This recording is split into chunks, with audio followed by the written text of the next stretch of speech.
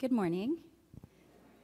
Today's scripture reading is taken from Romans 14, 1 to 12. Except the one whose faith is weak, without quarreling over disputable matters. One person's faith allows them to eat anything, but another whose faith is weak eats only vegetables. The one who eats everything must not treat with contempt the one who does not, and the one who does not eat everything must not judge the one who does, for God has accepted them. Who are you to judge someone else's servant? To their own master, servants stand or fall, and they will stand, for the Lord is able to make them stand. One person considers one day more sacred than another. Another considers every day alike. Each of them should be fully convinced in their own mind. Whoever regards one day as special does so to the Lord. Whoever eats meat does so to the Lord. For they give thanks to God, and whoever abstains does so to the Lord and give thanks to God. For none of us lives for ourselves alone, and none of us dies for ourselves alone. If we live for the Lord. If we die for the Lord. So whether we live or die, we belong to the Lord.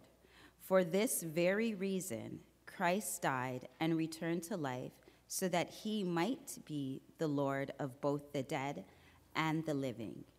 You, then, why do you judge your brother or sister? Or why do you treat them with contempt? For we will all stand before God's judgment seat.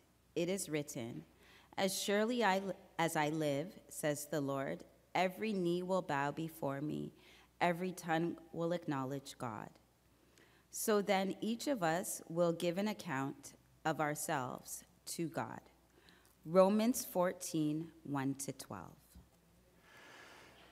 Before I went away for the month of August, we were looking at Romans, and we were thinking of post-Pentecost instructions for us. And so this is the last of that set. Having received Christ, having received his Holy Spirit, that's the celebration of Pentecost. The painting we have in the baptistry, if you're visiting with us, marks Pentecost, the idea of the flame of God, the flame of the Spirit coming upon us. And what difference does that make for us in our world and in our communities of faith? And of course, one of the differences that should make is that we are united together in Jesus. If this whole thing is real at all, and we believe it is, then brothers and sisters in the faith, we should be able to go forward in a spirit of solidarity and unity. Hence the reading that we did earlier was a litany for the unity of the church. So there have always been challenges, right? There have been challenges in the first century. There's challenges now, 2,000 years later. And we'll look at some of those. Paul addresses some of those in this unit, right? So that's our experience. How do we hang in there together when we have different views and different perspectives, right? So that's where Paul's going here. And of course, in his day, a big difference was the coming together of the Jewish community and the Gentile community as the new Church of God, the Church of God, the Church of Christ. And that was a huge change. You can imagine the Jewish community, they had their commitment to the Torah and their laws for thousands of years. And then all of a sudden, this new group of everyone else comes into the fold. And there are lots of varieties, lots of stuff going on. So how does the church, how does those groups coming together? That was a big part in the story of Acts.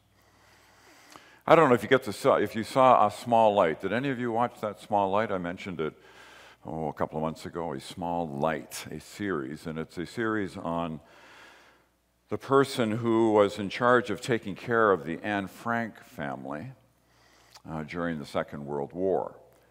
And her name was Miep. And she protected, as best she could, the Frank family for 2 years in the city of Amsterdam when it was under Nazi control. It's a true story. And she would go about trying to find food and so on to meet this large family. There was at least 10 or 12 of them because the others started joining them as well. And they had to maintain secrecy so the Nazi regime wouldn't find out about them and so on. And she managed to do that for 2 long years. Challenge because the family were obviously Jewish. They were in hiding and they had all of their, their guidelines and their rules for living and which foods they could eat and so on. And it was a real challenge. But Miep did the best that she could to address their needs and find out what she could do. And she would even scour the city for fresh fruit. I remember my mom telling me growing up in Dublin that Christmas time for them, the big thing was to get an orange. They each got an orange. It's a true story. And that orange was special for them. They had 10 kids. There weren't a whole lot of presents going around. But if they got their orange, that made them feel good. And apparently at meals, for example, generally in my mother's family, her dad worked hard to support this family in this tiny little house in Dublin. I've seen that little house. He would be working hard all day. When he came home, he would be the one who would eat the meat. He would eat the meat. The mom wouldn't let anybody else eat the meat until he finished. And then whatever else was left of the meat, then the other kids got to eat 10. So that sounds like a different day, doesn't it? I haven't told you guys that story, but that's a true story. Different days, right? Different experiences. So the church and their experiences 2,000 years ago, and here we are with our own realities today. So that's kind of the idea. That's the backdrop for this text in Romans 14, living and belonging to the Lord. There's a wonderful little jewel in the middle of this, verses 7 to 9, that I want us to see and note, because it's a great text that reminds us of God's goodness. So we're calling this living and belonging to the Lord. So if you're visiting with us today, and this is the first time you're here, this might seem like a little strange text to jump in on, but we hope that, something is there that might feed your souls. So Paul lays down 4 principles here that should govern the church in the city of Rome 2,000 years ago and should govern us today. The first principle is we welcome the other, whoever the other is, because God has welcomed them. We see the verse.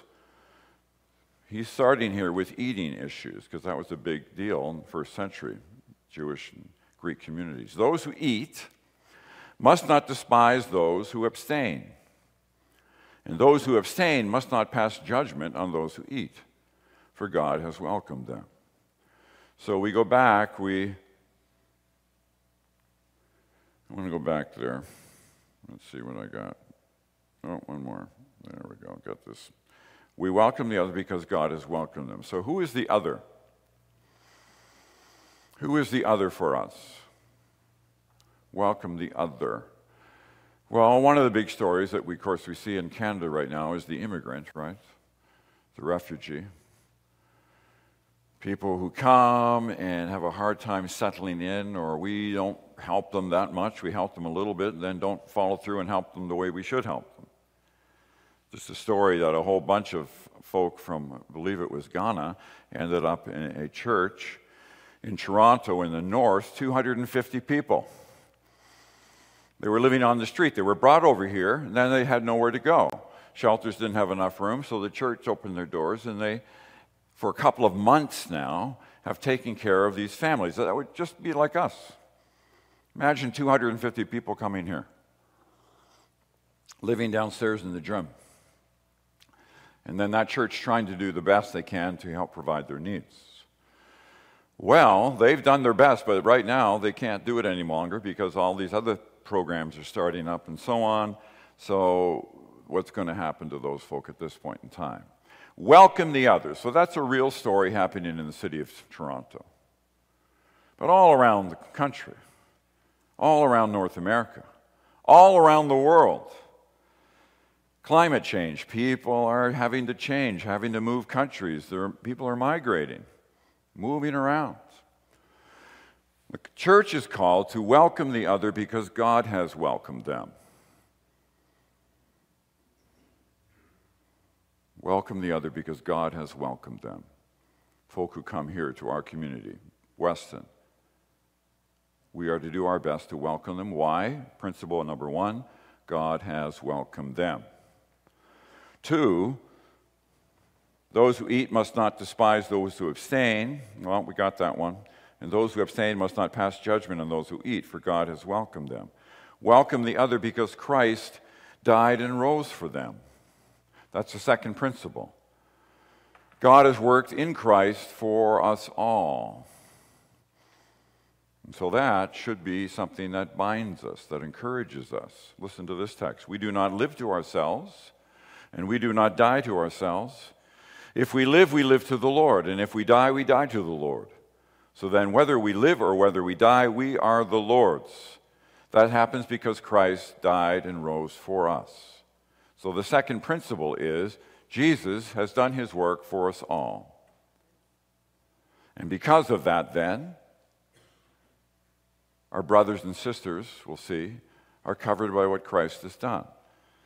So God has welcomed them, number 1, and then secondly, Jesus died and rose for us all. No distinction. Jesus has done that for us all, for God so loved the world. Of course, we must respond with what's our response to that. But God's work is for everybody, every person on the planet. Jesus worked for them, for us. So when we realize that, you see, that changes how we should be viewing one another. Because our Savior, God in Christ, is the same for you and for me in his compassion and love for us. Third principle, he or she is our brother or sister. So the folk here, right? I don't know, you've probably got some people here in our church who've been around long enough that kind of bug you a little bit, that irritate you. I don't know. Darlene, what about you? I won't pick on you. You love everybody. Okay. Yeah. Marjorie, I know you love everybody. Eleanor, I don't know about Eleanor. Anybody loves everybody, it's Eleanor. Well, we are to love because we are brothers and sisters, right? We are. That's who we are, brothers and sisters together. It's easy to forget that when we're uptight with one another, when we're irritated. You can wish that they go away, right? But that's not what Paul says. So it's the third principle. And why do you pass judgment on your brother or sister? Or why do you despise your brother or sister? For we will all stand before the judgment seat of God. Just interesting on that translation there, the judgment seat of God. The Greek doesn't really say that. What it says is that we will give an accounting of ourselves.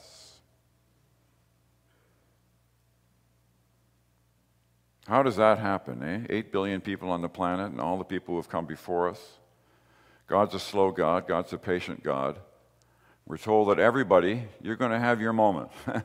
I'm going to have my moment. Where we will sit down and we'll just have a little session. We will all stand before the judgment seat of God. That doesn't mean in terms of our faith whether you're in or you're out. That's not the point. The point is you have been given a precious gift and it's your life. And God wants to know what you did with your life. He's given you all the talents, right? Some person has 1 talent, meaning a gift, spiritual gift, others 5, others 10. You know the parable. What have you done with the gift that I gave you?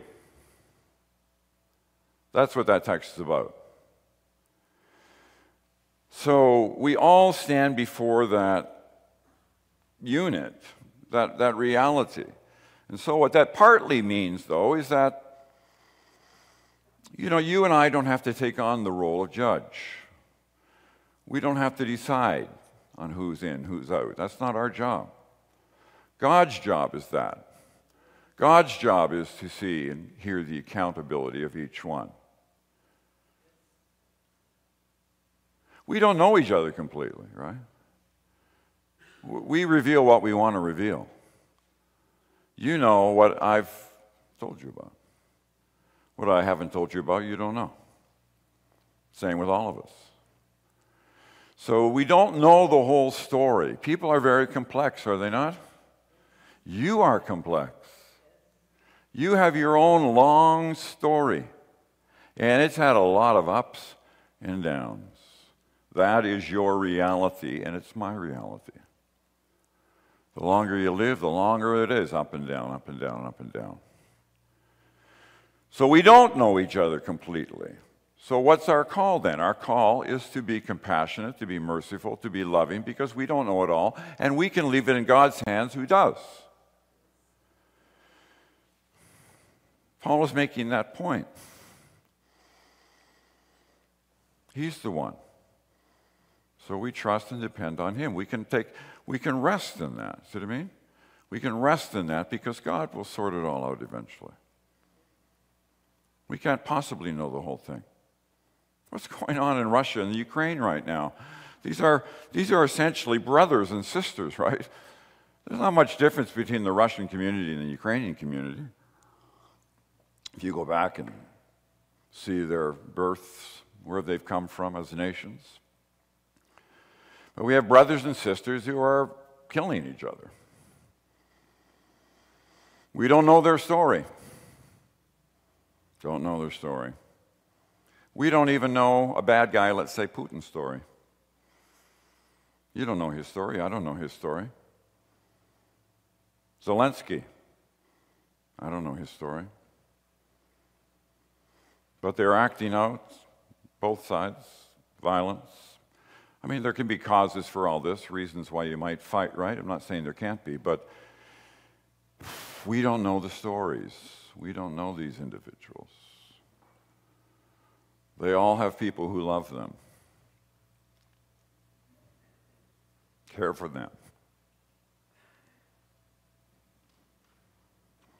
They've all had moms, they've all had dads, they all have brothers and sisters. But there's this acting out. So finally, God is the one. God is the one who we trust and depend and lean on in his mercy, in his steadfast love that we've read about in Psalm 25.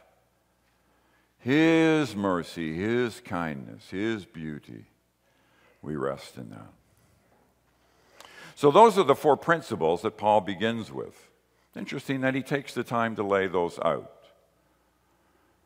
God welcomes us. Christ has died for everybody. We are looking at each other as brothers and sisters in the faith. And finally, God has his time of accounting for each one of us. That's just the reality for Paul as he lays out this story. That's the construct.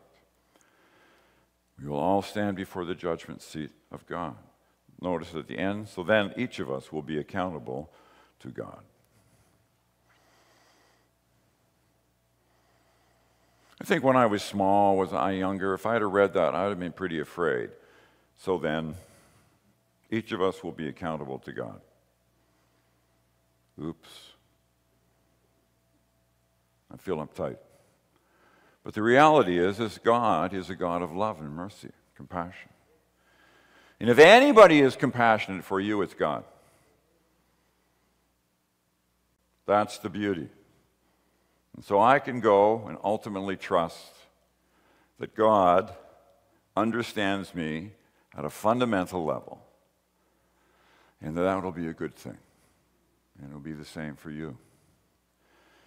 So examples from Paul. Well, we've read it. Food eating disputes. Welcome those who are weak in faith, but not for the purpose of quarreling over opinions. There were these eating disputes.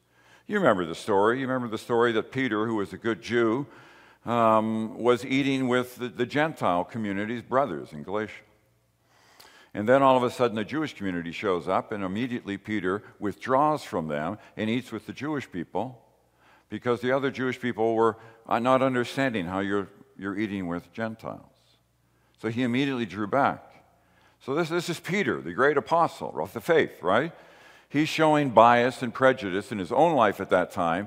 He was eating with the Gentiles. He draws back when his uncles or cousins come or somebody comes, and then he only eats with the Jewish people. And Paul, who is also a Jew and who is a Pharisee even in his tradition, comes and says to him, like, what are you doing, Peter? You can't do that.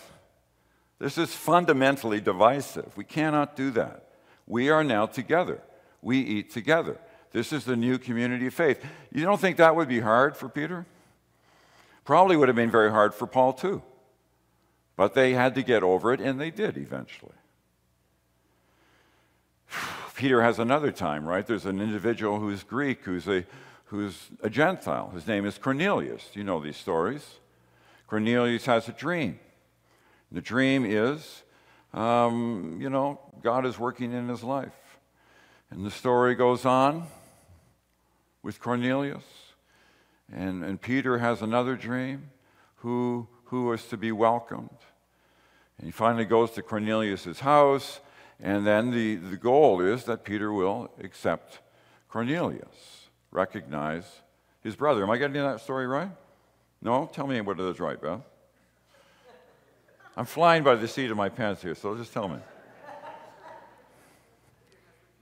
Peter has a dream. Okay, that's I was going with that. Eating unclean animals. Am I doing fine? All right, yeah. It's the same story. It's Peter and Cornelius. But anyway, the point is Peter won't accept Cornelius until the Lord says, don't call what something is clean unclean.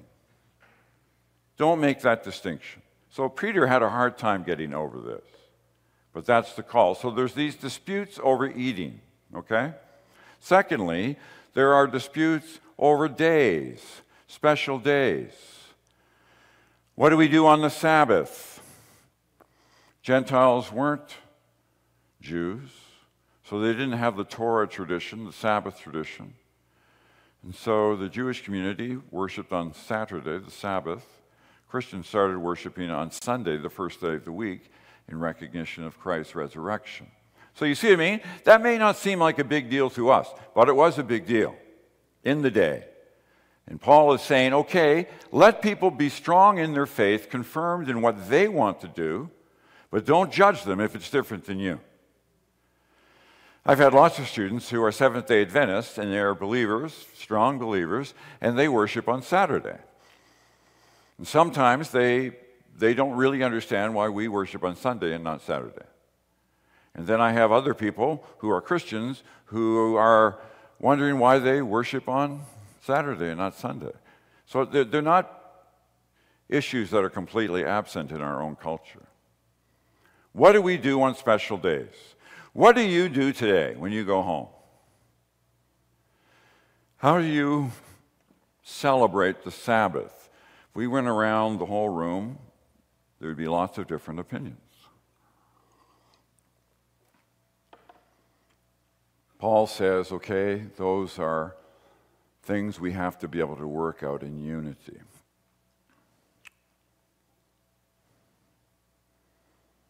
Examples from today.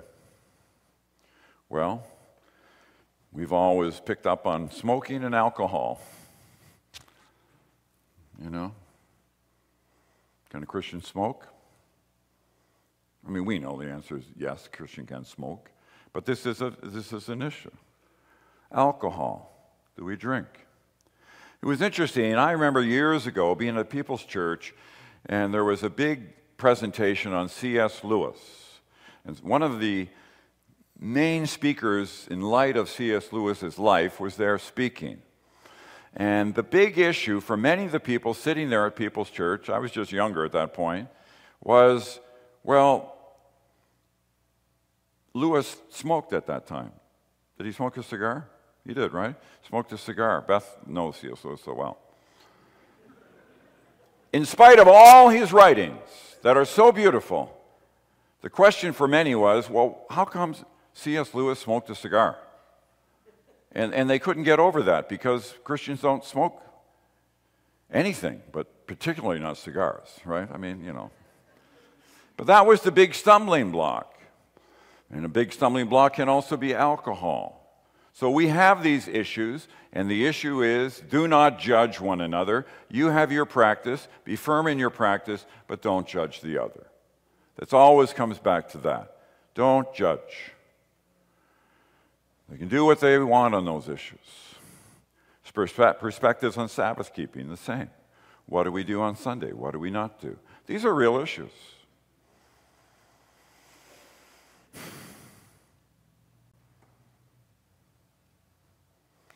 Perspectives on cultural differences, music. I remember my group that I had years ago, we had a drummer. And we were asked to go up and play at a camp around Wasaga Beach, a Christian camp. And we get up there, and then the pastor who organized it saw us unloading drums. And he says to me, "Alan, your drummer can't play." And I said, "What do you mean our drummer can't play?" I said, "You know who we are. You know our music. You know that we have drums. So why are you saying you can't have a drummer play?" He wants me to just get over all this and just have him sit. But I was like only 21, and I said, "He doesn't play, we don't play." So whether that was a Christian response, I don't know, but that's what I said. Pretty soon he changed, and we all played. And you know what? The people loved good old Mark on drums. They all loved it. He managed to do it, set it up by reading the Psalms, banging on cymbals and so on. Finally went over. But there were differences on music. Difference on films, all those kinds of things. You know what I mean? How do we view? What do we do? What do we say? Judging one another.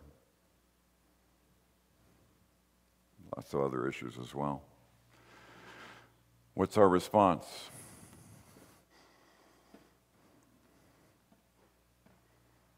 How do we view it all?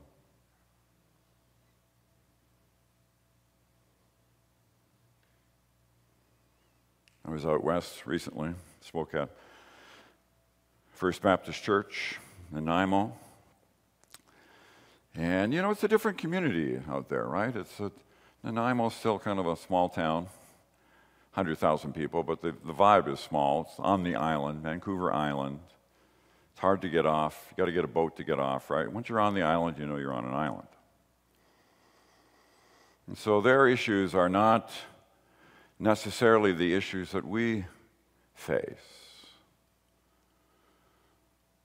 So my cousin, she listens to all my sermons, so hello, Allison, how are you? But you know what I mean, their realities are different realities. Can men and women serve together? Can women preach? There's lots of issues, and even in Ontario here, where women still can't preach. Churches don't feel comfortable with that. You know, we've been preaching, women have been preaching and being ordained in our denomination for forever. We were one of the first groups to do it. But not all the churches necessarily agree.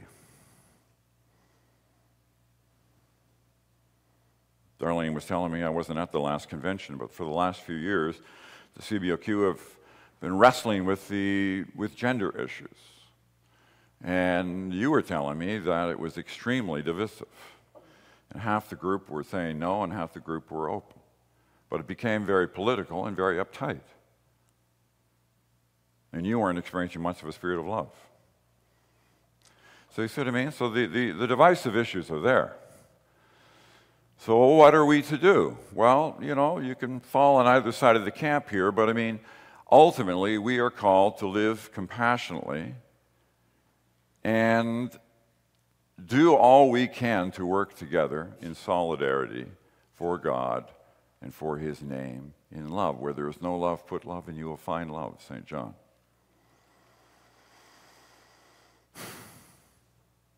So wherever all that works out, show mercy, show love, show kindness, forgiveness.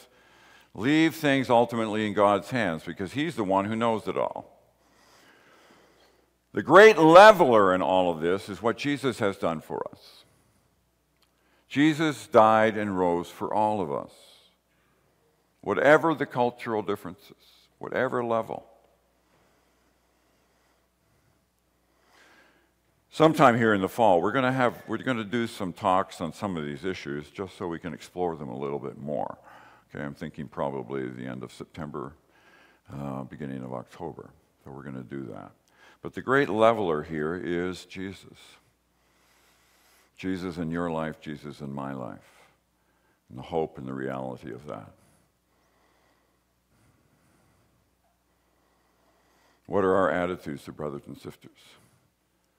Do not live in anxiety. Bart talks about anxious churchmen, anxious people. Worry about what will happen to the church. God can take care of his church. Christ will take care of his church. We don't have to live in anxiety and fear. Not to impose our understanding on others. And I like this quote by Earl Palmer.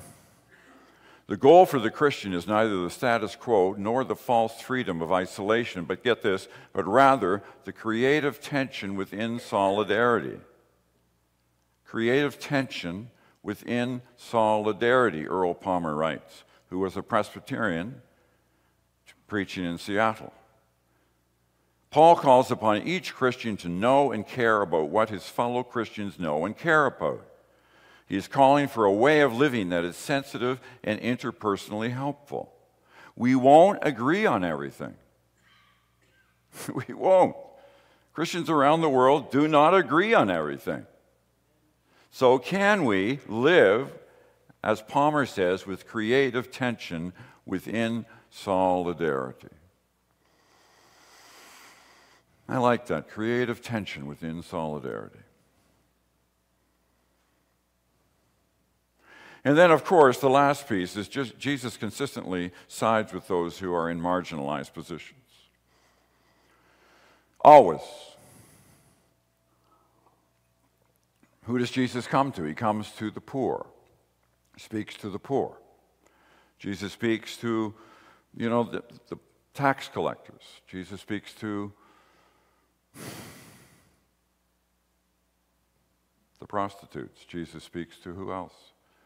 When his disciples bring the Gentiles to him, Jesus speaks to them, the Greeks. Jesus speaks and works with all those who are in hurting situations, who are marginalized. So, you know what? There was an event yesterday. How'd that go, Darlene? It was amazing. And people, maybe some of you are here today because of what happened yesterday inside, in the parking lot over here. I was still away, so I wasn't there. But the point is, our community is made up with a varied bunch of people, and a lot of people feel rather marginalized. On the outside. Do you ever feel like you're on the outside? You're on the outside staring in. You're not in the action.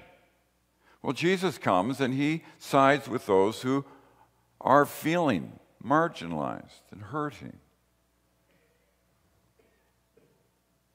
I mean, who are Jesus' best friends? We're told that Mary and Martha and Lazarus are some of his best friends. These two sisters and a guy, their brother, who is rather weak and a bit feeble. And Jesus comes along, and they're some of his best friends.